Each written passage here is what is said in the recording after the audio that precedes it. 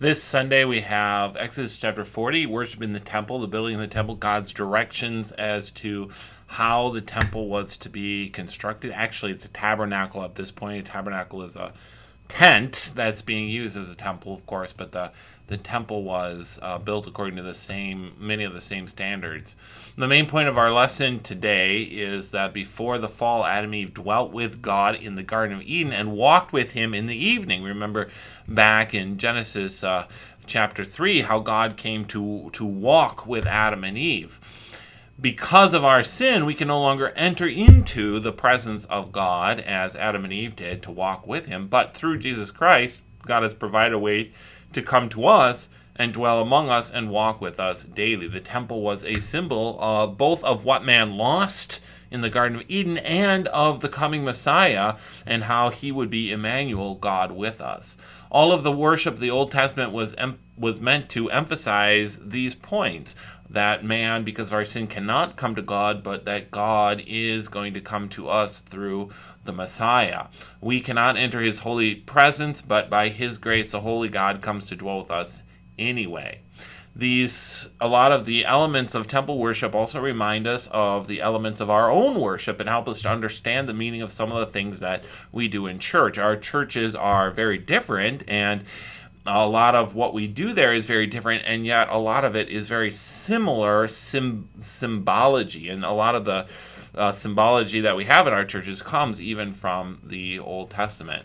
The Sunday school lesson this Sunday at first may seem like maybe a relatively boring or unimportant lesson for the children, learning how the temple was built, but it's actually a very important opportunity to talk about how we worship and why, and to bring the children to understand the parallels between the Old Testament worship and our own. The outer walls of the temple and the curtains of the temple were painted with flowers and with plants.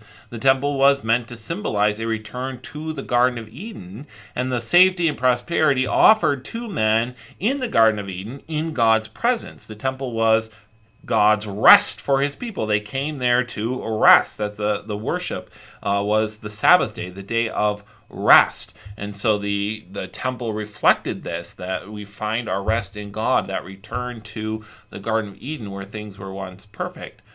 Traditional churches in our day are meant to symbolize a ship. The temple was meant to symbolize the Garden of Eden. A lot of churches are meant to symbolize ships. Many of the names for churches, different parts of the churches even come from the names for different parts of a ship, like the nave.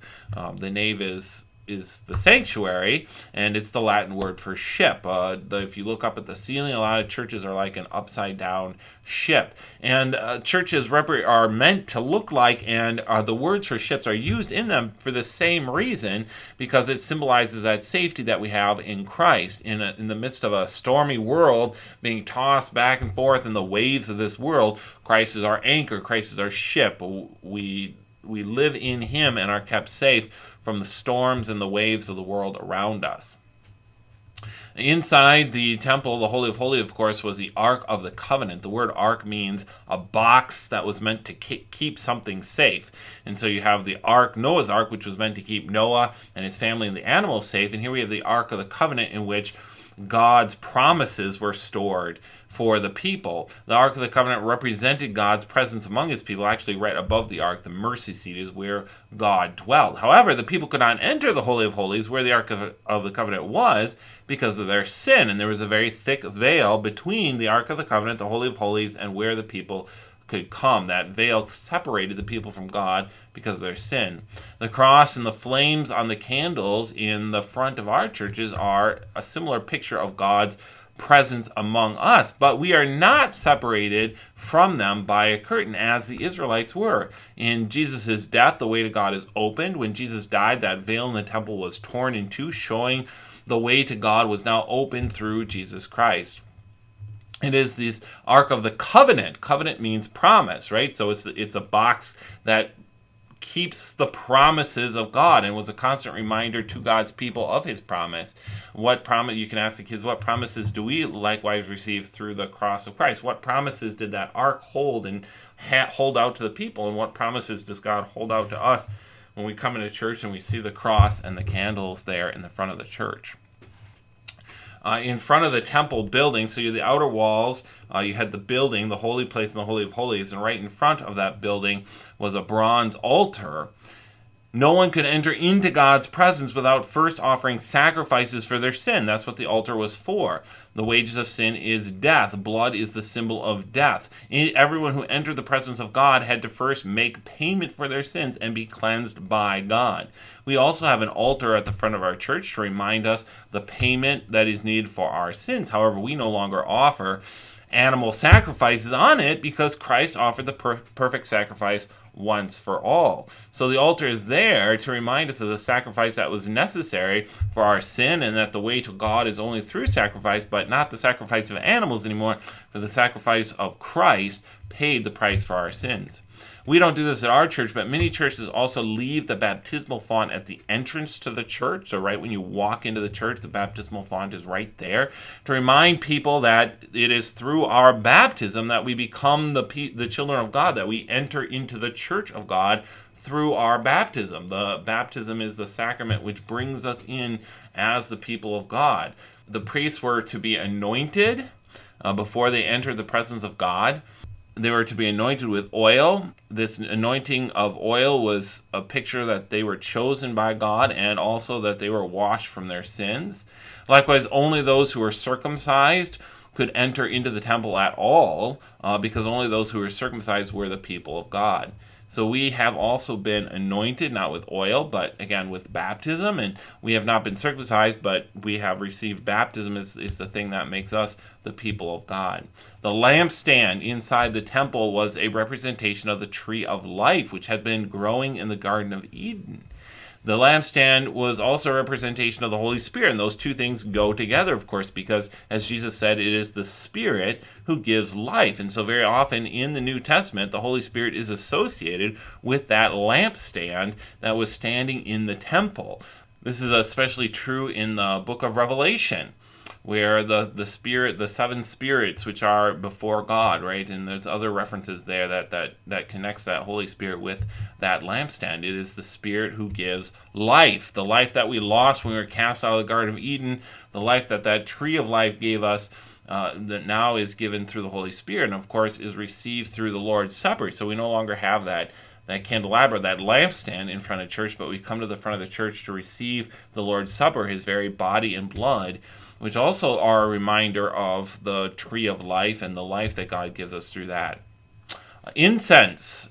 The incense represented the prayers of the people ascending to the throne of God. So you burn incense, you can see that incense going up, and it was a visual representation of the prayers of God's people being accepted by God. Some churches still use incense in their worship, especially the Eastern churches. We don't in our church, but many still do, again, as a reminder, as a visual symbol of the prayers of the saints going up to God, and God being delighted in accepting those prayers, not because they're such perfectly worded prayers, but through faith in Jesus, they are a pleasing aroma to him. We remember after the flood, Noah offered the sacrifices to God, and God said it was a pleasing aroma. Of course, burning animals wouldn't normally say is a pleasing aroma, but it was a pleasing aroma to God because it was Noah's prayer of thanksgiving to him. And so the saints of his people are pleasing to God through faith. We don't have, like I said, we don't have incense in our church, but we do have the visual representation of the pastor. The pastor, whenever he faces the altar, is talking to God on behalf of the people. And so the prayers of the saints are going to God in that turning of the pastor towards the altar. The robes, the priests were supposed to wear special robes, and those robes symbolized that they were chosen by God to speak on his behalf. They symbolized the priest's authority and the priest's office as the spokesman for God and the spokesman from the people to God. Our pastors also usually wear robes, and again, they have that same symbolization that the pastor is God's representative. The robe is a symbol of the pastor's office and authority. The robe covers the pastor as it did the priest, because the authority does not come from the pastor, but is given to him by God. The man under the robe is not what's important. What is important is the message that comes from God and the authority that God gives to that person, regardless of the fact that the man under the robe is a sinner. The authority still comes from God, no matter how badly we as sinners mess up and don't do always what we should do.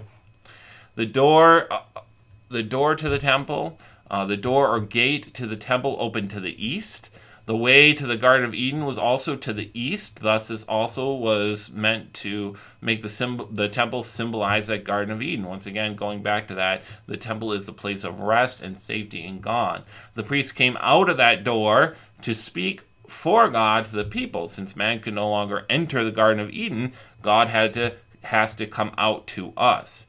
In many churches, the pulpit is often elevated. Now that is for a practical reason. Years ago, before they had mic systems, elevating the pulpit helped the message to get out to the whole church, right? It helped to carry the pastor's voice, but it's also can be a symbol of the fact that God is coming down to us. So also, just as the pastor faces the altar because he's talking from the people to God, when he turns around and he's facing the people, it's God's message coming from God to us through the pastor. It's a symbol of God coming to speak to his people, just as a priest came out of that eastern door. So we are not, right now, we can't enter the Garden of Eden. We have been the angel and the flaming sword, stopped Adam and Eve from going back to that garden. We also cannot enter into the Garden of Eden, back to that paradise of God yet. We will one day, but in the meantime, God comes out to us, coming out of that east door, coming to us through the pastor.